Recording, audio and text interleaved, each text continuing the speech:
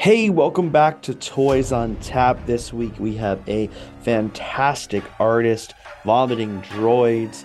I cannot wait for you to get in on this interview. If you want more of Toys on Tap, don't forget to follow Toys on Tap on Instagram, on TikTok, and if you still want a little bit more of Toys on Tap, you can jump on that Patreon. We have more toy history coming up, more extra bonus episodes coming up, and we are still riding that interview train with all of the beautiful toy artists. So take a listen to this week's Toys on Tap.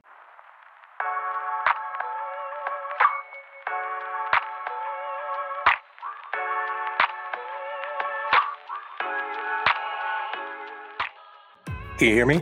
Yeah. Hey, what's going on? Dude, I'm so stoked you're on. I tell people about your Ewoks constantly, and so I'm stoked that you're on today. Excellent. Well, I'm glad I think this is the first time I'm seeing you face to face since like 2000, which is pretty funny. Yeah. There was that one night where I was grocery shopping and it was you and I think Hella Radical and Trash Can Monster maybe. Yeah, and Yeah. we what was so weird about that video and that whole journey is all of us were so stoked to be on it. And you were like, if I remember correctly, you were in your car talking to us, and then you were like, "Hey, I got to go to the store." And we just all immediately were like, "Yeah, take us with you." And then you stopped talking.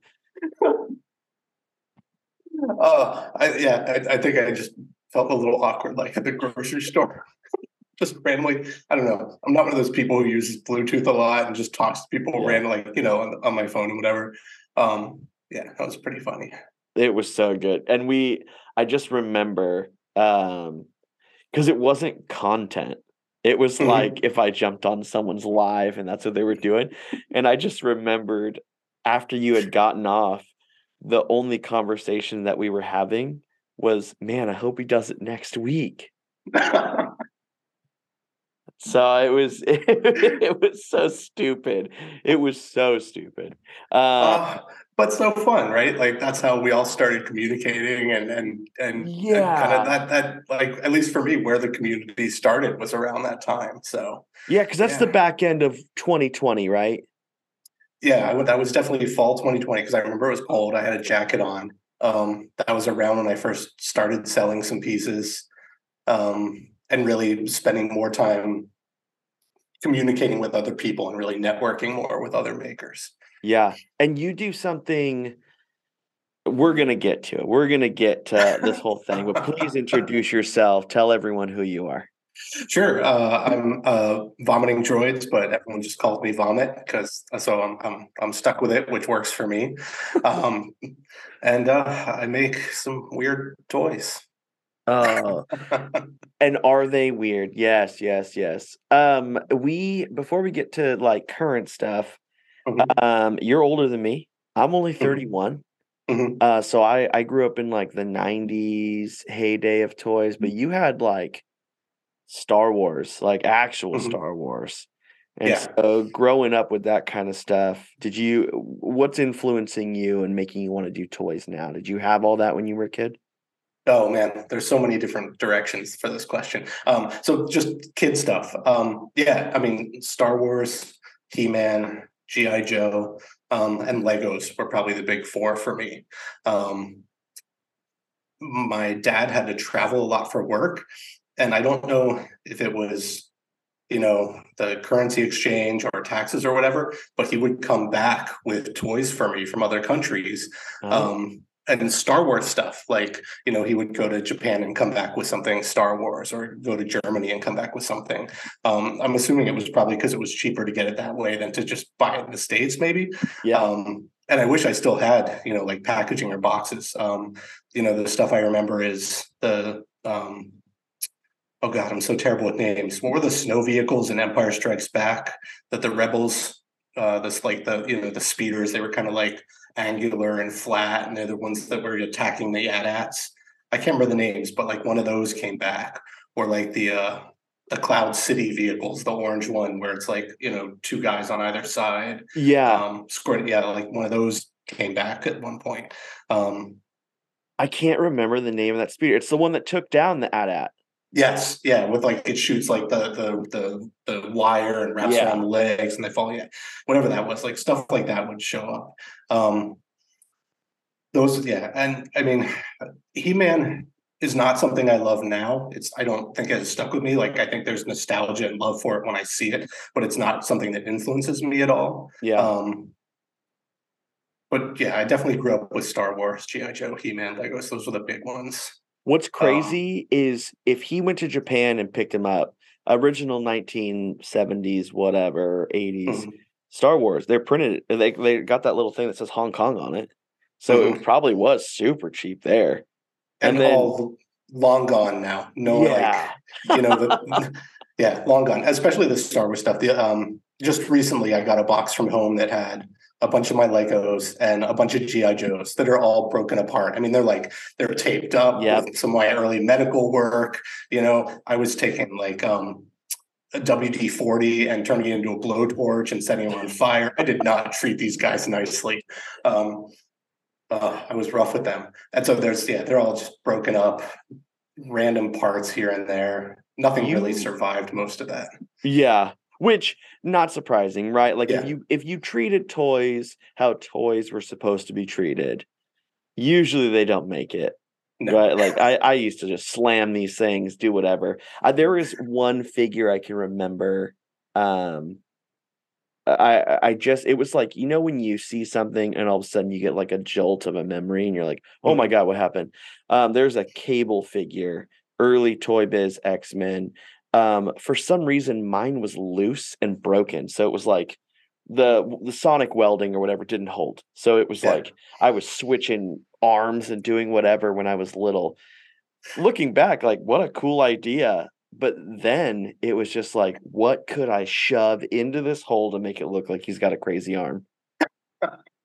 And so I just remember, doing that stupid stuff. What's crazy too is if your dad was picking up all these things from different countries, there is a very good possibility that you were getting actual bootlegs, right? Yeah, I have no idea. I mean, I was so I mean, this would have been Empire Strikes Back, which I would have been 5. That was 83, right? So I was 5. I mean, my memory is more of the toys themselves than anything else. So it's possible. It's definitely entirely possible. But yeah. You are also one of the only toy makers that's been on the podcast that has talked about not only like action figures being your first toy, but Legos being a huge impact. Oh, yeah. I mean, Legos were probably, like, of all of those, I think Legos were probably the long-term one. G.I. Joe's also lasted a while because those were fun and violent and had guns and everything. Yeah. But like just long, like spanning early days to kind of whenever I started phasing out of toys for whatever, Legos were always there, just constructing stuff, making ships. And it was a wide range. I wasn't just a space guy. I do the knights. I do, the normal stuff, whatever. Yeah. Which is crazy because, like, I think we forget so much of how old Lego is. Mm-hmm. And, like, I had the same things that you're talking about I had when I was a kid. And there's, like, 20 years between us. Yeah. And so it's crazy to think about all that stuff. So, obviously, you get rid of almost all of your toys at some point. Mm-hmm. Or box them up because you get all those medically, like, enhanced army people. What I mean, is it just growing up for you that makes you give up those toys? Oh,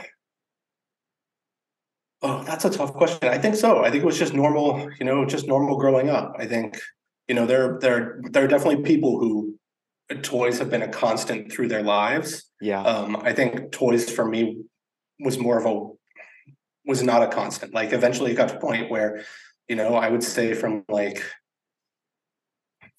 13, 14, 15 on music, like, records, CDs, whatever, was kind of took over the hole that toys had filled for a long time. Yeah.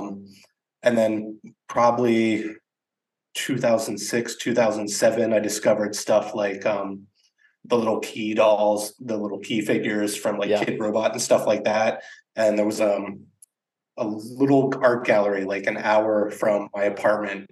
And I'd drive down there because they had blind box stuff, and I'd pick up a bunch of random blind box stuff.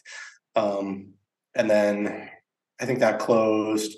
I did some Life Happened Again, move a few years later, I moved to Chicago, and then I find Road to Fuji.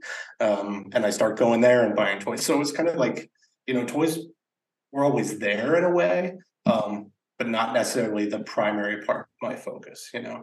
So, Did you become a collector? I mean, going to like finding all those, I'm assuming some kind of vinyl toys, mhm. and then in Chicago, are you like starting to amass a collection at that point?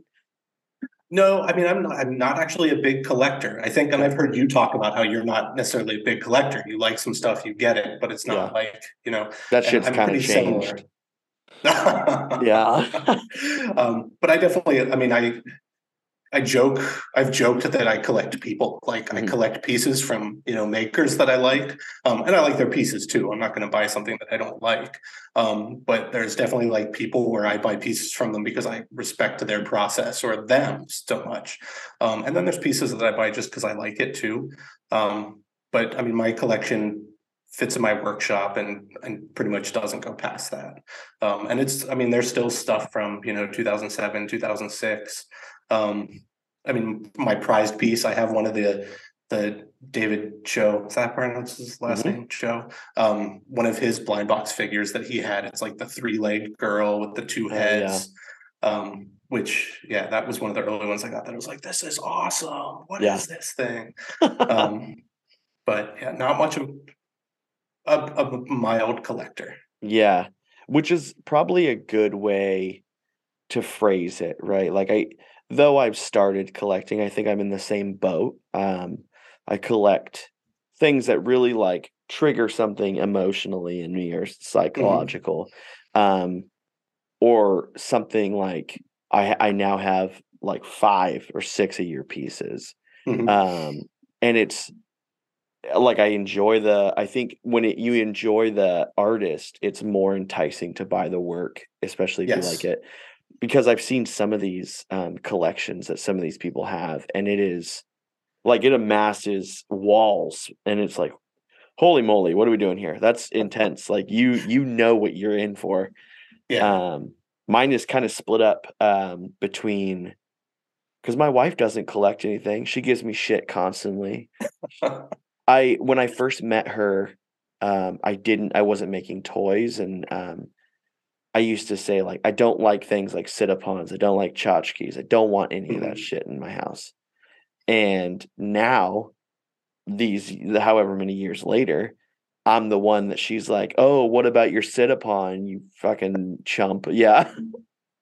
Yeah, I mean, and it comes in waves, right? Like Yeah. I used to have a pretty decent sized record collection, and then one day I was looking at it, I was like, I don't listen to a lot of these. Yeah.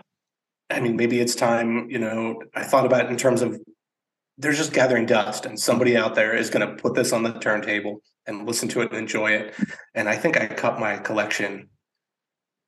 I think I sold like 3/4 of it. Yeah. And really just kept things that either like had sentimental value or things that I was definitely going to listen to. And I mean, just the other day, I thought about a couple records. I was like, I wish I hadn't sold those, but Yeah. it's not the end of the world. I mean, I can hear those songs another way. It's fine. And same with toys. I mean, there's definitely toys in the collection that I look at and I'm like, it's time to pass these along. Or, Yeah. like I've slowly been sending out some, we've got a bunch of Mold-A-Ramas around here. And I know people really like to get the Mold-A-Rama molds.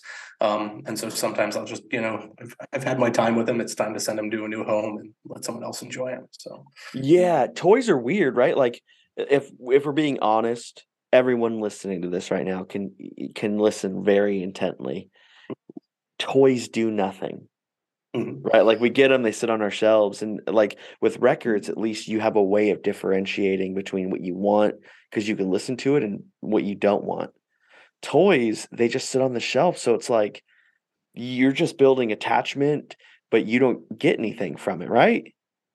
I might disagree. I mean, Okay. I definitely like as adults, it's definitely different, right? Like as Yeah. a kid, you're experiencing play, you're experiencing imagination and letting those things blossom. As an adult, they're definitely sitting there, but there's also, There's some at joy. least there's joy, but then as a maker, there's also some inspiration. Like, like I'm, sometimes, I'm letting something cure and I'm just looking at the wall and looking at pieces, and there's also a different kind of nostalgia, right? It might be more recent nostalgia, but thinking about, especially because, like I said, like I'm collecting a lot of pieces from people I like, so conversations that I've had with them, or just there's so many people that I've never met and possibly will never meet in person. But I have this thing that they created, and I've also spoken to them, which, like you said earlier, like that you've got this extra special attachment to it because of that. And I think that makes them special. But they are also just sitting on a shelf gathering dust. So it is, it's a little both, I guess. I think about that with some of the toys that like I had one come in today. It's a Street Sharks bootleg. It's under the company, I don't know, whatever company, but they're called Ocean Warriors. Little chonky, condensed little whatever kind of animals. And I got it, and as I was looking at it today, I was like, man, this is like, I love this. This is great. Yeah. It kind of goes with the podcast, my love of bootlegs, all that stuff. And then this weird thought came to my head, like, why did you buy that? And I couldn't, like, I don't know why that came into my head, but I quickly answered it with like, oh, because I like it. That was it. I like it. That's it. Yeah.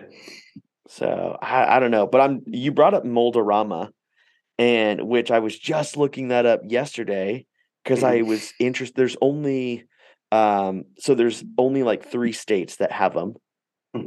And I mean, it's been passed off to whatever company at this point that owns it. And I've been wanting to like figure out how to, like, there's got to be a way to put custom molds in those and then get those somewhere. Yeah. So actually, Rotofuji, when I first got here, within the first couple of years, so that would have been like 2011 to 2013, somewhere in there, they did a custom Mold-A-Rama machine. And the name of the maker is going to escape me. Yeah, I'm not going to remember who it is, but it's a really cool piece. And unfortunately, mine was one of the last ones when the machine was kind of dying, because I guess they break a lot there, and they have to get a lot of maintenance work on them. And so like the face on mine is super thin and kind of like, most of it is like a thick, nice, plastic or whatever. But the face is really thin. I mean, if I touched it with my pinky delicately, it'd probably flake right off or something. Yeah. But it's one of my favorites just because it's the only one that I know that's custom. And I'm sure there's others. There's a really cool account on Instagram that just documents. We interrupted this broadcast of Toys on Tap to bring you this. Meanwhile, in a galaxy of bootleg treasures. DOV2, we have engine failure. We must crash land on DKE Toy Planet. Oh my, we're doomed. Wait, salvation! Hooray! We're saved, DLV2! Limited edition custom artist-made action figures and DKE Toys! Check out www.dketoys.com for a full catalog. Hooray for custom action figures! DKE! And I think it's all Mold-A-Ramas they have, and it's an insane collection. Different colors of the same stuff. And the machines are awesome. I mean, if you ever get the chance to go find one and do it, like, they come out of the machine, they're so nice and warm, and they have this incredible plastic smell that's just like, there's such a sensory experience in pulling out of the machine. It's really wonderful. That smell might be cancer. It probably is. And I'm a creepo. Like, I'm walking around with my wife at the zoo or something, and I just have this toy up to my face, like sniffing it like a weirdo. Like, I love the smell. Feel how warm it is. But they're awesome. I was thinking about that because it's just, realistically, it's just an injection molder, right? Just a lo-fi version of that. I just wonder why there's none. There's a map that you can find online of like where they actually are. And the entire U.S. is dark except like 2 states. It's cool. I think Florida, I want to say Michigan, and definitely Illinois. Illinois has a ton, but Florida, I've seen a bunch pop up in Florida. Okay. So hopefully they're building those things out again. How did you, so you get, you're starting to amass this like small collection, and somehow like that whole era of vinyl and that like early years of that kind of stuff doesn't really transfer well into the kind of scene that you find yourself in now. So somehow you kind of make that little bit of a jump and you start noticing that. What's that like? I mean, to be honest, it was sudden. There was no kind of from Proto Fuji. It was just like, like I went there a few times, I bought stuff. I don't remember, it's chicken or the egg. I don't remember if I discovered Steady Craftsman or I discovered bootlegs first. Okay. One led to the other, essentially. I think it was probably just randomly stumbling on some stuff on Instagram and being like, oh, these are cool. And somehow that led down to a rabbit hole to seeing a video of Steady Craftsman making a toy and just watching him do it and thinking, that looks really easy. Like, he was basically just doing the pour. It wasn't the sculpting or anything like that. He already had a figure made. It was it like a space rabbit or something? And he was just basically doing the pour. And I was like, this looks kind of fun. And then in kind of continuing to look into stuff and playing around, I discovered a Smooth On store, like 20, 30 minutes from me. And I was like, oh, this is really easy now. And this is beginning COVID. This is early 2000, like May 2000. And so, not much happening. So I went to the store. I think I ordered online, or I called and did an order over the phone for a trial kit, went down, picked it up at the front door, brought it home, and did a Leia and totally fucked it up. Did not do vents on the hands and just came up with this Leia that had no hands and constantly had a hole in the chin. And so at the same time that's happening, I'm also starting to follow more people. Titty Bean is someone I'm pretty close to and talk to a lot. And I was flipping back through, saved posts on Instagram and found that like one of my first posts I saved of bootleg toy was one of his. And I think there was some like Pamro toys, maybe some Pendragon back then too, and just seeing this stuff, and it's really cool. And it's kind of like the childhood toys that we never had, right? Like new stuff that I'd never seen before. And so both of those things are just happening at the same time. It just kind of all fell into my lap at once. Yeah, and it's cool because you were one of the COVID makers. You're in that with me, and we started, and we've gotten already to this point where some of the ones that started with us no longer make, which is sad, right? It's only been this many years. But I want to say I know the date that I saw the Leia. I think it was like June 19th, 2020. I think it was something great. Like that's how like ingrained in my head it was. But you did something crazy. You made that figure. And generally people like throw that in like a miscast. I throw them away, which good or bad, I don't know. But you decided to make stuff out of them. I am so thankful I fucked up. Because I think in my head, it's my sliding doors moment, right? Yeah. Like I could be Gwyneth Paltrow getting on that train or Gwyneth Paltrow going back, Yeah. And, luckily, I fucked up, and I just sat there. Because if I fucked up, I would have just been like, "Okay, I made a Leia, all right." Yeah. And maybe I made a few more. I gave them to friends, and I was done. Right. But instead, I've got this thing with no hands, but I've got all this resin to use. And so I just started in my head thinking, like, well, what else can I do with it? I think I cut off some hands from I can't remember what, and started putting those on. I did the droid, the medical droid around that time. Was putting that head on her. I cast like this crappy dinosaur head. A friend of mine has a piece where there's like dinosaur heads coming up on either side, like poking over her shoulders. Just playing with the resin, and then I'm not measuring shit. I still don't measure shit because I'm an idiot. And so I've always got leftover resin, and then you just start playing with that because you're watching it cure and you're seeing it and observing it, and it's kind of fun. You feel the heat from it. And so then I just started like, well, I've got this crappy Leia. Let's pour the resin on its head and see what happens. And just really just experimenting with it and playing with it and trying to come up with something instead of this piece that doesn't have hands, trying to make something cool out of it. And eventually got to a point, like I had, 10, 15, I think that I'd done when I finally ran out of resin. And then I just made crappy headers because I was like, that's the next thing you do as a toy maker. You start designing the card backs and the headers. And so I just Yeah. named it the Leia, put crappy cardboard headers on with poorly drawn pictures of Leia, and that was it. And they went pretty quickly, right? I never did a drop for those. It was just random people reaching out. My first sale was to Nekosatsu Toys. Yeah. And I'll never forget, because I mean, I have no idea what I'm doing. I'm like, oh, okay, you want to buy something that's amazing. At that point, my pricing structure was pay what you want, because I have no idea how to value this at this point. And so I sent them some pieces and I said, pay what you want. And they said, okay, I'll send you $40. And then eventually, like, $40 for 2 pieces came back. And I was like, oh my gosh, I just sold things I made. And then just more people kind of trickled in buying some stuff. It was probably like some pieces just went to friends. I think I want to say I sold about 5 to 7 Leos. Okay. I think what interests me, you describe it really well, and what interests me most about your work is the fun aspect. And I let me quantify it this way. I have fun making toys. I do. I don't ever want to come off as though I don't have fun. It's fucking irritating sometimes, and I burn through some shit. But I do have fun. But it seems like you make it like kinetic fun. Like you're pouring weird resin on things' heads. You're like, some of the casts that are crazy. Like you got heads inside of heads because you're working with things that haven't fully cured yet, I'm assuming.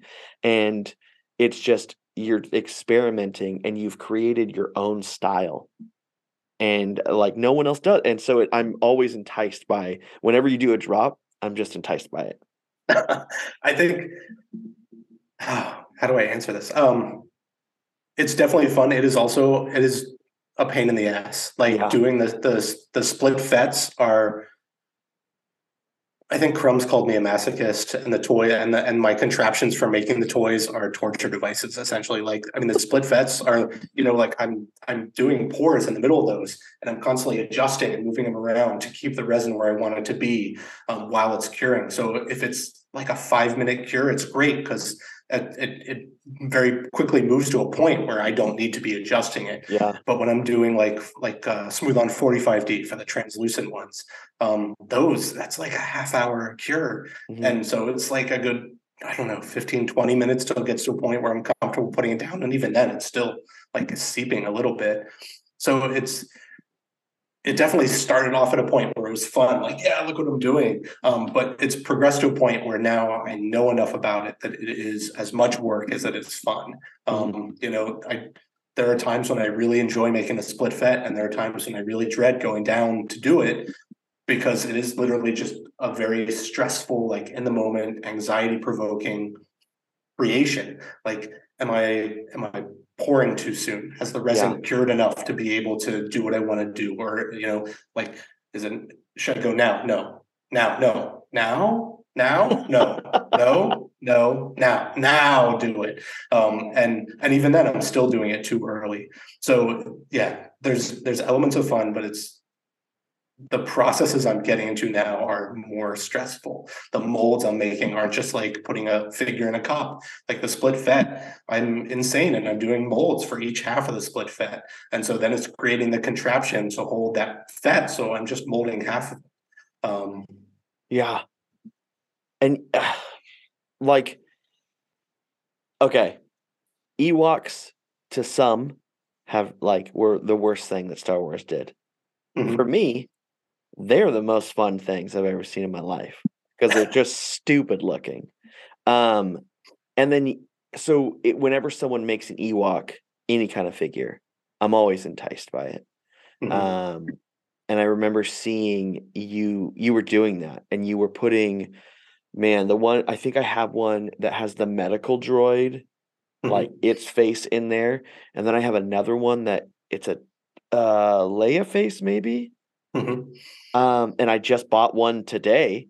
What is on its face? That one, what's on its face is just resin. That's literally Oh, great.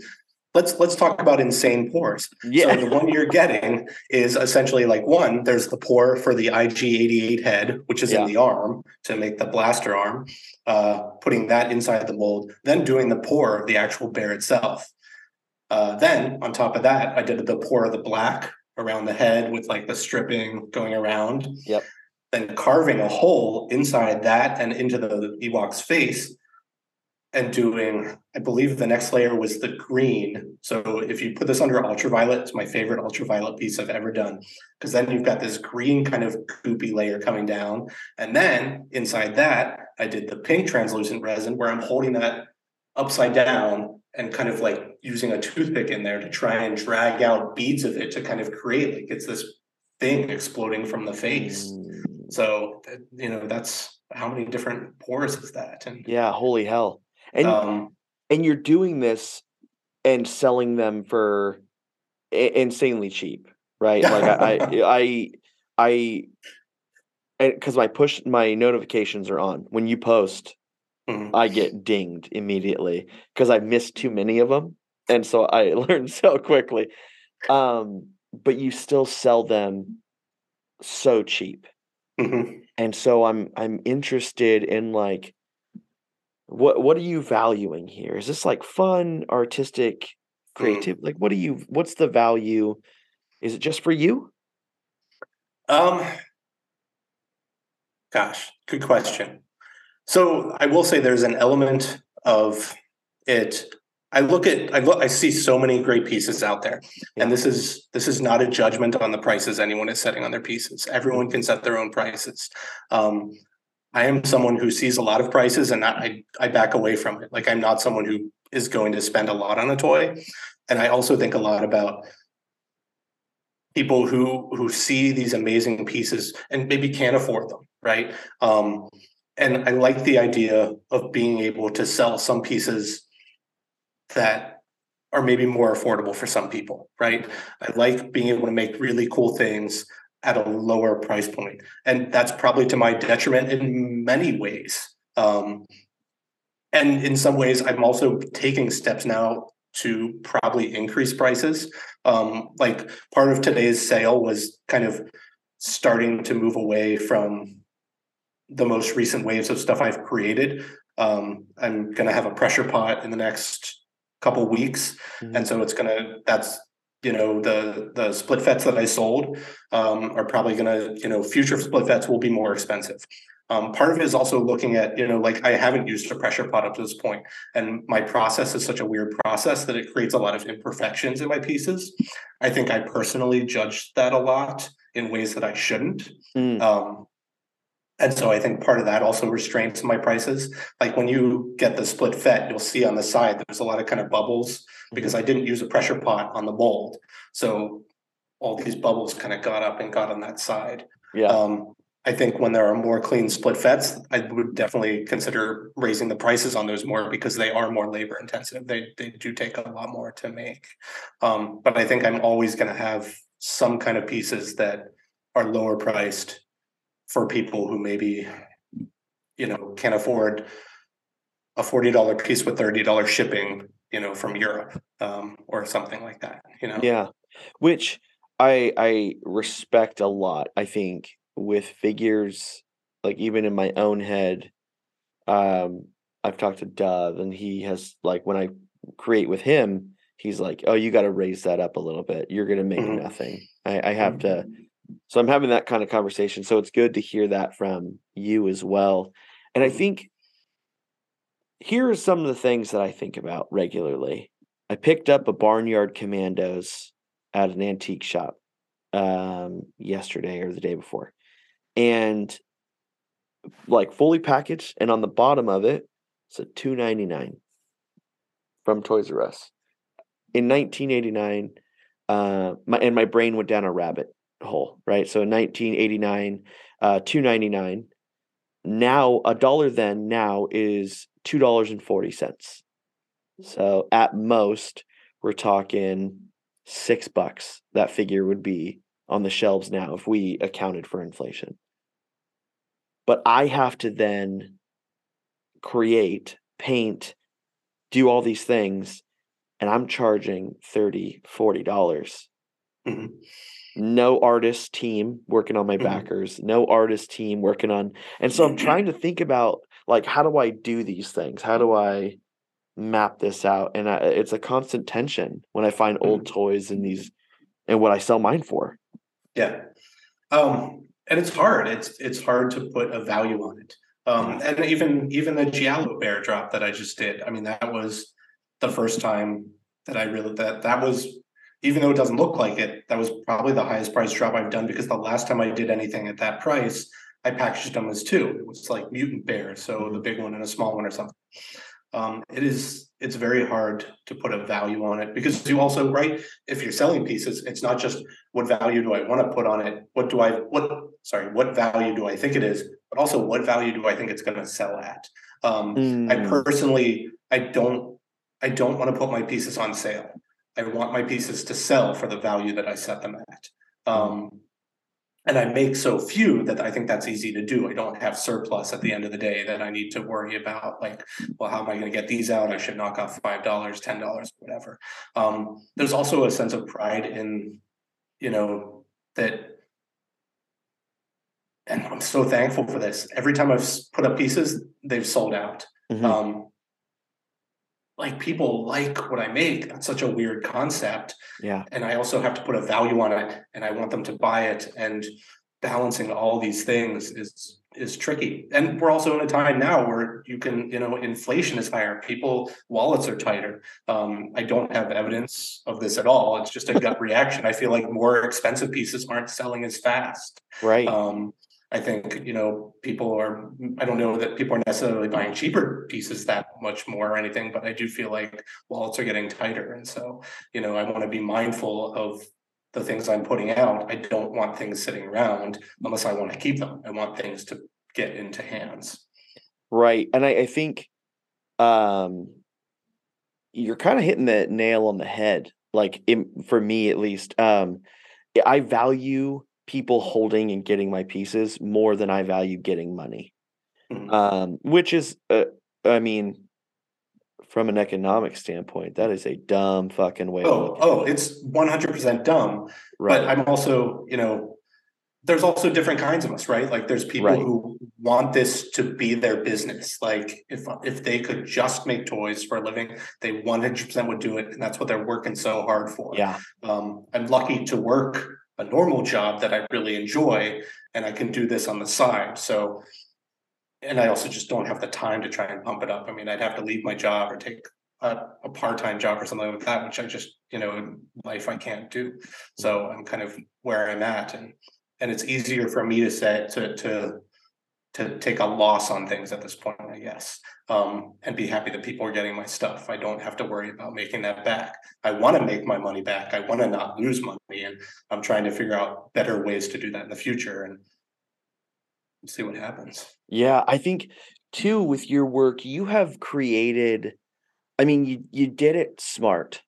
Like, I think when I first started creating, I wanted to produce whatever I could and throw it out there, because I thought that there was some kind of weight in getting a sale. And so I was like chasing that.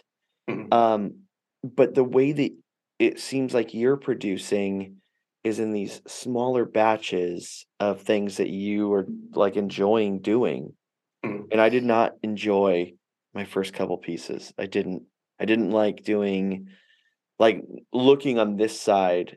Like, I made a one called the McCarbonite, the Ronald McDonald stuck in carbonite. On this side of it, I wish I could redo it, because the way that I did it and how I was doing it, I was struggling through it. I found no joy. And so, I think about that kind of stuff a lot. Like, artists like you guys you started out doing what you wanted to do, which is incredible. And I think that's what attracts us to your art. And it also, I also, because of the fact that I'm not trying to make this a full-time job, it also gives me the ability to just take a break. Every time I do a drop, my creative process after that drop is just dead. Like, I just don't want to do anything. I find selling pieces to be a very anxiety-provoking part of the process for me. Yeah. And I'm not really, I like selling. I like getting them in people's hands, but the getting the money, shipping things, the anxiety of making sure people are happy about it, is not enjoyable for me. And so at the end of that, I'm like, I'm done for like however long. And so right now I'm just kind of in my head thinking about stuff, and slowly making steps to start the next round. Yeah. And you do this thing that I'm always shocked at, because you dropped Ewoks when I first bought from you. You dropped Ewoks, and I remember there was this little thing at the bottom of your post that said like 1 per person, Mm-hmm. and that was so weird to me, because it's like I want to come in and just gone, but it gets your art to more people, and I think it's just nice at that, right? Not Well, everyone can do that. I feel like there's no good way for me to sell pieces, right? Like Yeah. you do a claim drop on Instagram and it's people just, fighting to get that one spot. Like, oh, I want A and I missed A, but in the time I'm trying to pick something else, somebody else has, claimed the next one. Right. And, but I don't make enough to manage a store and maintain a store. I liked doing the Giallo Bears as a blind box where, you didn't have to claim a specific number. You just did claim and got whichever you got. And I'll probably do that a little more in the future. I've thought about like, what if I did a random wheel? What if it was like a lottery process? You put your name in and the first 5 people get to, buy a piece. There isn't a good way to do it. Yeah. And so the one of the best, so limiting at least allows more people, like you said, to try and get a piece. And there's people out there who have a lot of my pieces, and that's awesome. And there's people out there who have one of my pieces, and that's awesome. And trying to, and I don't, and the demand is there, but it's not huge. It's not overwhelming. One thing that I have not done, and I'm going to start doing more of, is my numbers on Instagram are pretty low when I look at like what other people who started around me are at. And part of that is I'm not a good brander, and I don't do a lot of tags. I don't do shows. I haven't put my name out there a lot. So it's kind of been a lot of self-growth, which is also limiting in my audience too. Yeah. And I'm not sure that, if I grow more, I still don't make that many pieces. Right. I want a bigger audience, but I don't make that many pieces. And so, yeah, trying to find some kind of balance there. Yeah. And the good thing about it is, right, like yours is all organic, that growth, and which is incredible. I can't tell you, like, going and doing shows and being a part of those things. Yeah. I may get however many followers from that, but how many of them are active is really the hard part that I struggle with too. But man, branding your figures, it's going to be the best when you start doing that. And you're in this crazy thing where it's like, if you start pressing into that and still don't like up your production, that's when prices start to like skyrocket. Yeah. And branding is so funny, right? Like, when I did the Leias, I was like, well, I should make an Instagram just to kind of share this stuff, because my friends and family aren't really going to be that into it. Yeah. And so, I chose Vomiting Droids, and now 2 years later, here's Vomit. What's up? And everybody calls me Vomit, and I'm stuck with it, which is fine with me. I think it's great. I love the name. But I also, even that, like, Bootleg Sewer Mutant did the sticker of the mouse droid for me, and he was like, where do you want your name on it? I was like, I don't want my name on it. And then I paid somebody to do a black metal version of a sticker, and I was like, make it as unreadable as possible. Like, there is this part of me that's so anti-branding and anti-wanting to advertise and do the normal things that I should want to do to grow. And there's a lot of internal struggles in this head. Constantly battling what I should do, what I want to do, what's good, what's bad. And I don't really know the answers to any of those either. So, yeah. And I think which that kind of branding and the toys all together, you as even the message you sent me, like as a side note, just so everyone knows your humor. I sent you the message of like, hey, we're recording whatever the normal spiel is, and we're talking about it. And I get this fucking message back that's like, these are the topics that I will not talk about. If you do, I will terminate immediately. And I'm like reading through these. And so, but I saw the top message, right? That pops up first. And I was like, damn it. Like, I really got to watch what I say because I didn't read the rest of it at first. And then I start reading it, and I'm reading it out loud to my wife. And she's like, what the hell is Iran-Contra? Like, what is... And then you have this one thing where it's like, my favorite one. It's like, April 4th, 1912, April 13th, 19... Yeah, I will discuss them. I believe that's the sinking of the Titanic. One of those is the death of Kurt Cobain.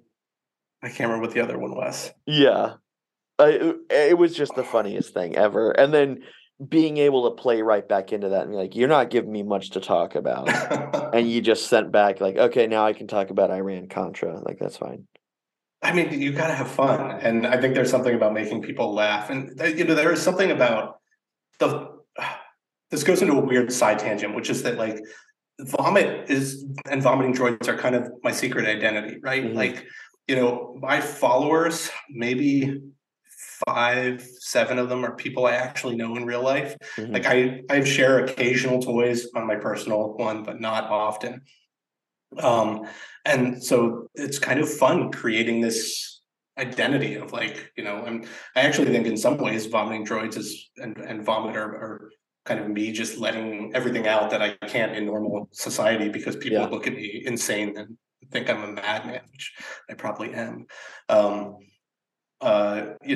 Probably in December, I'll be putting out, my fan club package, which will be the Vomiting Droids membership card, the button pack. And then I'm working on a zine that goes with it that has a Vomiting Droids Mad Libs, a page from the Vomiting Droids Choose Your Own Adventure book, a printout of someone playing the Vomiting Droids text adventure game. So it's I just things that make people laugh, things that are weird, things that are fun. It's all part of the package. And you, like, all of that together speaks volumes of, I think that, like, the desire to not have a brand, right? And to have those stickers that are unreadable and your name not on them, and the way that you make toys and the messages you send us when we're getting stuff going, even to the point of where you're like just shopping and we're watching you. Like, so much about you as a brand is its brand. And I love, it's like fighting against something, and it's like the most punk rock version of what we do. Thursday night, 7 p.m. YouTube Live, it's Toys Alive! Toys Alive! Toys Alive! Toys Alive! There's way cool artist unboxing. No way. Accounts under 1,000 followers. What? Art out there for $30 or less. Radical. Collector Spotlight. Ooh, collectors. Current and upcoming shows and drops. Giveaways. Short chats with artists. And news from the hood. 100% indie all the time. That's Toys Alive! Toys Alive! Thursday nights, 7 p.m. PST, YouTube Live. And it's so funny to see that. I think today was interesting because I got pinged for your post, and it was the first time I think I'd ever seen there's no claim limits. Mm-hmm. And so it was like, oh, like I claimed one and I saw that and I was like, well, also this one. I feel bad about it, but then also like I don't. Because no, I mean, don't feel bad. I think part of it is also like, this was a surprise drop, right? Like just me testing the waters of different ways to do this. Like I didn't announce this one. Right. The most I did was I sent the photo of me in the basement at my fake table to somebody and said, I'm going to put out this picture on Monday, but I told nobody there would be a drop. And just thinking in my head of different ways to do this. Like, why shouldn't I do a drop at like 3 a.m. my time? Who's awake for that and going to see it? Or who's going to wake up and be like, oh, fuck, I'm bleary-eyed, but I'm going to claim something. Like, it's all just me trying to figure out what's the best way to do something. Or maybe the best way is just to not have a way and just try everything. The Designer Con in your basement is the funniest thing I've seen in a while. Because you had a table... and you had shit on the table and you were sitting there next to it, and it was just like, and there was, I don't know what, everyone just plays into your damn humor too. And they're like, oh, where's those Totino's pizza rolls? Where, like, I think, yeah, it's, laughter's fun. It brings, I don't know, it brings people together, and it's just fun to see. And I think a sense of fun goes with toys, right? Like, I can't be serious. I can try to be serious. And when I try to be serious, that's when I'm writing shit like the acid mother's coming for you. The dark rains are falling. Like, my seriousness is just absurd science fiction. So, yeah. So with how you create and what you've been creating, and then even with like now buying a pressure pot and the drop today and how it's stepping away from stuff, like where is Vomiting Droids as a brand or as a toy maker headed? Same stuff as far as toys. I mean, I've thought a lot about doing shows. I continue to think about doing shows. The problem is I'm at the whims of my creative ideas. Right. Earth to Kentucky did a David Lynch show earlier this year, and I was going to try and send a piece to that. And I had the idea. I even did a proof of concept for like what I was going to do, where I did the things with the mold that I wanted to do. But there's also this thing that I battle where I don't like to do something another, like I've done it, I don't want to do it again, which is a terrible thing for a toy maker because runs are like what we survive on, right? And so I never ended up doing it because then I got sucked into other things. Right now, my goal is, did you see the split fet that I did with Barrio Boba, where it's his Keshi inside my split fet? And I really want to get him a run of those so he can package them up and we can sell those. And that's probably, in theory, the first thing I'm going to do when I get a pressure pot. But then that pressure pot's going to show up. I know it. And I'm going to have some other stupid idea or crazy idea that I'm going to try, and it's going to just suck me down another rabbit hole. I really want to collaborate with people, but I struggle with the discipline to be able to do what I need to do to collaborate, because my own creative whims are just like, no, you want to do this now. This is appealing. No, do this. I'm starting to revisit the original Leia bears with the Leia inside the Medroid inside the Ewok. I really want to do some more of those, but also again, it's a challenge because I did it. What's next? I want to do something else, but I also want to make those things and get more of them into people's hands that actually want them. So again, more internal battles. It's just me battling my creative self. Does that, I mean, now that you're moving forward and like from an outside perspective, it looks like you are throwing resin at things sometimes. Like you got, like I have one of your figures where you wrapped resin around the head. And now you are having clean cast and then wrapping the heads in resin still. And so with all that kind of stuff and branding and thinking about pricing and all that stuff, how does that change how you want to brand? I don't know that it will. I think I think it's just always going to be a battle. It's always going to be a struggle. I mean, and I look at, I look at the things that influence me and what I do, and it's people who never compromise themselves. It's musicians who never compromised what they do, or artists who just, followed what they should do. And I think the end result is that the pieces I make will always be the most important thing, right? That's why I do it. That's what I do. That's where the fun is, even when it's not fun. And so there are ideas of branding and of doing things like the membership card and the buttons. They're all part of, it's all fucking nostalgia, man. You know why I'm making buttons? Because I never got to be in a punk band and sell buttons on the merch table. So now I have a toy brand, so I'm making buttons and sell them as a toy maker. I'm talking with one of my favorite people about possibly doing like a very limited run of hats. Why not make a Vomiting Droids hat, right? And so I think it's dabbling in these ideas of branding and what that means, or ideas of but at the end of the day, it's just going to be the shit that makes me laugh and that I have fun with. And that'll probably limit me in ways. But that's fine with me because I'm having fun. I think that, you know, where it ends is the point where I'm making things and I'm not enjoying it. Where I'm being driven more by the sales than the art. That's where it ends. Yeah, which is, man, there's a trajectory that people get on, and the second that they start getting driven by sales, that it's like a mountain. They shoot straight down, it looks like. And not to say that it's still not good work, or not to say anything about people, but your motivations change your art. Yeah, so that's crazy. Man. Yeah, and I think there's some underlying commentary in there about creators and their customers too. And I never want to be the guy where my customer's pissed off at me because I, you know, didn't get them a piece on time, or that my piece broke and I'm not refunding them on money or something like that. Like, you know, the goal amongst all this, besides creating stuff, is also, I hope people are happy at the end of the day with what they have. I don't want to send something out that is garbage and someone is like, oh no, this is actual garbage, right?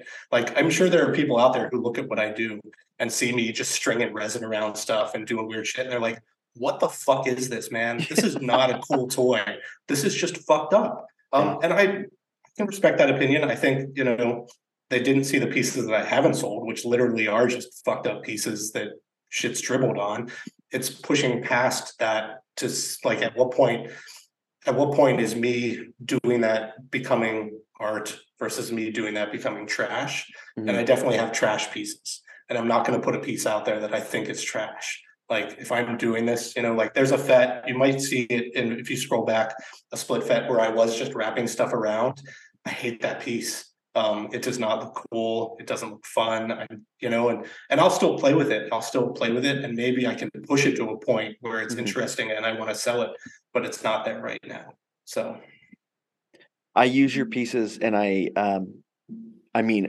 full disclosure, I know it's not you, but I use them and I will build commentaries off of them. Cause like your toys, if we wanted to get meta or something about these toys or philosophical, like, it speaks to the reality of like how we erode away culture, or like what Disney has done to Star Wars, or like different things like that. And so often, like, this is the first time I'm creating a passion project of my own, but so many of my toys in the past have been like, I think this will work, and I just go with it. But yours seem to have this underlining like, wow, and it's more enticing. If you want to get real deep into the creative part of it, here we go. I would. There's a lot of influences, right? Like, I grew up looking at a lot of art. I'm a very visual person, so like surrealism and Dali and that kind of stuff, that's definitely there. But the biggest influence on the actual act of creation and the result of it is probably music. I probably spent 20 years trying to be a musician, and I'm not a musician. But the bands that I listened to and the bands that I loved were people who pushed the envelope of stuff. I'm going to get real nerdy and fucking esoteric here, and I'm real sorry about that. But shit like the composer John Cage, who would open up his piano and shove nuts and bolts and screwdrivers in the strings of that piano and then compose a piece. Or there's this band called, this is getting real deep now, this band called Voice Crack, and they would take like reel-to-reels or like household objects like vacuums or whatever and push them and make new things. Or like people who did circuit bending, where they're taking like a speak and spell, they're opening it up, they're taking that circuit board and running wires on it to see what other sounds they could make it and produce out of it. And that's shit I spent 20 years trying to figure out and push my music and do weird things. And it never worked out. Like, there's a SoundCloud. I'll send you the link. You can listen to some stuff. It's fine. It's nothing amazing. But when I touched resin for the first time, resin made sense to me, right? Like, suddenly I have this thing in front of me that I'm doing, and I can see Leia, and I know I fucked it up, but I know exactly what I did wrong. And as I start playing with it, like, the resin makes sense to me. What it's doing makes sense to me. And then I start thinking of that mold in terms of these musicians who would crack open something and play with it and do different things with it. And so I'm looking at the molds and the figures and saying, what else can I do with this? Yeah. And it's not just about like dripping stuff on it, but then it's about creating shapes in there. It's about what else can I add to this? How can I make this weirder and differently? What can I put in the mold? How can I crack that open and do something like that? Or why does it even have to be a full mold? Why can't I use half a mold? Why can't I take a mold and cut it up into 10 different pieces and use those to do something, right? Like I'm just going off on a tangent now, but that's like where a lot of this comes from. So there is this kind of underlying philosophy that was built off, weirdly, music, and now it works better for me in toys. Yeah, holy hell. I think, man, well, one, I need those SoundCloud things because that's how I'm going to promote this episode. But I think that's, you're describing this like tie to something that usually when we have a tie to something, it's like, oh, I feel this about this, but you have this real feeling, like this physical tie to resin, which is cool to see. And then also like with the aesthetics of it, like, I mean, I also, in wanting to make music, I didn't have access to studios. So everything was analog 4-tracks. Everything was on a cassette. You have no idea how much I love that you send people cassettes, because 4-track cassette players forever. But there's always that crackle, that fuzz of a cassette, right? Yeah. And a cassette is never going to be perfect, or a record is going to have pops and crackles. And when I look at my pieces and I get kind of down because they're a little bubbly or something, I think back and I think, no, like that's an aesthetic part of the process for what I do. And I should love that the way I love a scratched record that skips every time it gets to a certain point on a song, or the way cassette fuzz just lingers in the air under the sound. Which bummer parts of this, I may, starting in the next year, may stop doing that. I know. Here's why. People don't understand that technology degrades over time, like at an exponential rate over time. And so it's getting harder and harder to find tapes that still work well. And so I still send them out. They're all over the world now, which is amazing, and I love it. And people will send me videos of them fucking listening to it. I'm like, Spotify exists, but that's cool. Yeah. And so I'm trying to figure out. So and I come to this because eBay is the way to get them. People will sell fully wrapped ones for like $100. You can get 400 of them. Awesome. That's great. And I'll do that. The problem is, okay, music and cassette tapes. Do you remember a brand of cassette? I think it's called Memorex. Oh, yeah. Okay. Memorex fucking sucks. I say that. Was Memorex the guy in the chair with the wind, like the sound from the amplifiers blowing him? So it's like a silhouette of him. I think that's feel Memorex. Like that's. Oh, that might be. Is it that? I feel like I've seen that on a VHS. But anyway, so Memorex are these. The tapes are like fun colors, like bright blue, pink, and yellow. All of those tapes that I have, because I burn through the 90-minute ones because so many of these interviews are over an hour, and so I have realized that all of them, I have like 100 of them. They're dead. I keep putting them in and they just don't function well. They won't record, but every other brand works. And so it's just getting harder and harder to spend that money and judge. Because have you seen the price of new cassette tapes? It's unreal. So that's what I'm working with right now. So if people, I'll still send merch as a thank you, and it'll still, like the merch packs that I took to DesignerCon were in cassette cases. Nice. Yeah, so I still am working with that aesthetic. But also roll with it too. Like there is this guy, William Basinski, and he became famous for these ambient recordings he put out a few years ago. And they are old reel-to-reel recordings of ambient music he made that aged to a point where the tape was flaking off.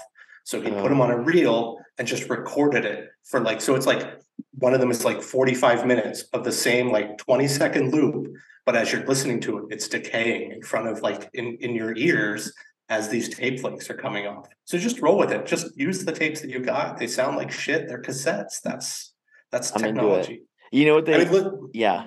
Sorry, listen. I mean, this is literally ties into something I was talking about with somebody else about branding and moving forward. Is that, you know, like look at Twitter right now. Like what is happening with Twitter? Yeah. There is a sense of decay around that, or Instagram. I mean, there's a lot of complaints about what like Instagram and where Instagram is going and how it works for us. It's almost a sense of decay with Instagram. Like it's not just old technology, new technology in its own way decays too. Yeah, and it's and maybe it does this funky thing, which I remember them doing it when I was a kid too. So I can hit record, and I'm recording off my computer, and it'll record at normal speed, and then all of a sudden, out of nowhere, the tape will slow down exponentially. So then when you listen to it back, it's in this like chipmunk voice. And it's like, motherfucker, like it just sucks. I love it. I love it. I want that to be my tape. For this episode, it will be that tape, I promise you. But that's what I'm working with, especially like, I don't know. Have you ever heard of Ragnar or Last Bastion Studios? I believe so. They've been on the podcast. Yeah. Mm-hmm. Longest episode I've had, 2 hours, a little bit over 2 hours. And I love, because it was just fun to talk to them. But if I remember correctly, I think it broke down into 4 tapes because I ran out of big tapes. And so that's the kind of, all that to say, the people this year might be the last people getting tapes unless I figure out a better solution. But so with all that, and where you're headed, do you foresee, as we go back into this conversation, your art style ever changing?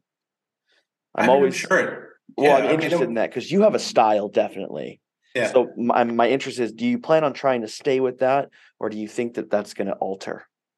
I mean, I think there's still places to push it. I think there's still things I'm learning. There's still things I'm figuring out. So, you know, there is a piece in my head. I'm not going to give much away about it, but thinking about like, you know, the pieces where I'm dripping on it, like, can I push that more and even create that to not necessarily be an addition or a part of the piece, but the whole piece in a way. Like, I think there's plenty of space to continue pushing. I mean, part of the thing with struggling to revisit things is there's so many fucking ideas.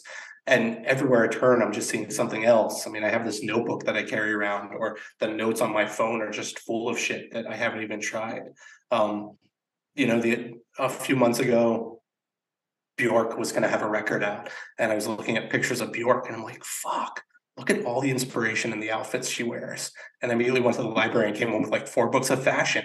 When was the last time you looked at a fucking fashion book? Like, dude, there's so much to pull from and use in that. I mean, so I bought a bunch of fabric. I don't know what the fuck I'm going to do with it. But I think there's plenty of places to push at where I am. And so it'll keep moving forward, but it's still going to be vomit all over the place. Yeah. I'm into it. Last part of this podcast, always favorite, because it's about the artist as a whole and how we get to you. You're a little bit more interesting of a case because you don't use Instagram as much as some of us. But you do drops and you're quick to respond. Thank God. So last part, please plug everything that you would like to plug, how we can reach you. If you've got a secret podcast somewhere, please tell us about it. It's just Instagram, and I'll respond to you. I will say, for people who have, seen my stuff and always wanted one, send me a message. Patience has its virtues. You never know when's a DM will hit you from there. But yeah, it's literally just Instagram for now. Where it goes from there, I don't know. I keep telling people maybe a website, but I make and sell 15, 20 pieces a year. So who knows? I know a lot of artists that do that, and the website is worth it for that. And hey, maybe you'll get on Twitter and pay for that blue check mark. I'd follow that. Somebody Theon said that he was going to start a newsletter. I think that's a really cool idea. Yeah. I think there's ways to push those things into being something interesting that becomes part of the art. So who knows? But for now, it's just Instagram. Yeah. Hey, thank you so much for coming on Toys on Tap and talking my ear off. I love every bit of it. Oh, thanks for having me on. It's been fun.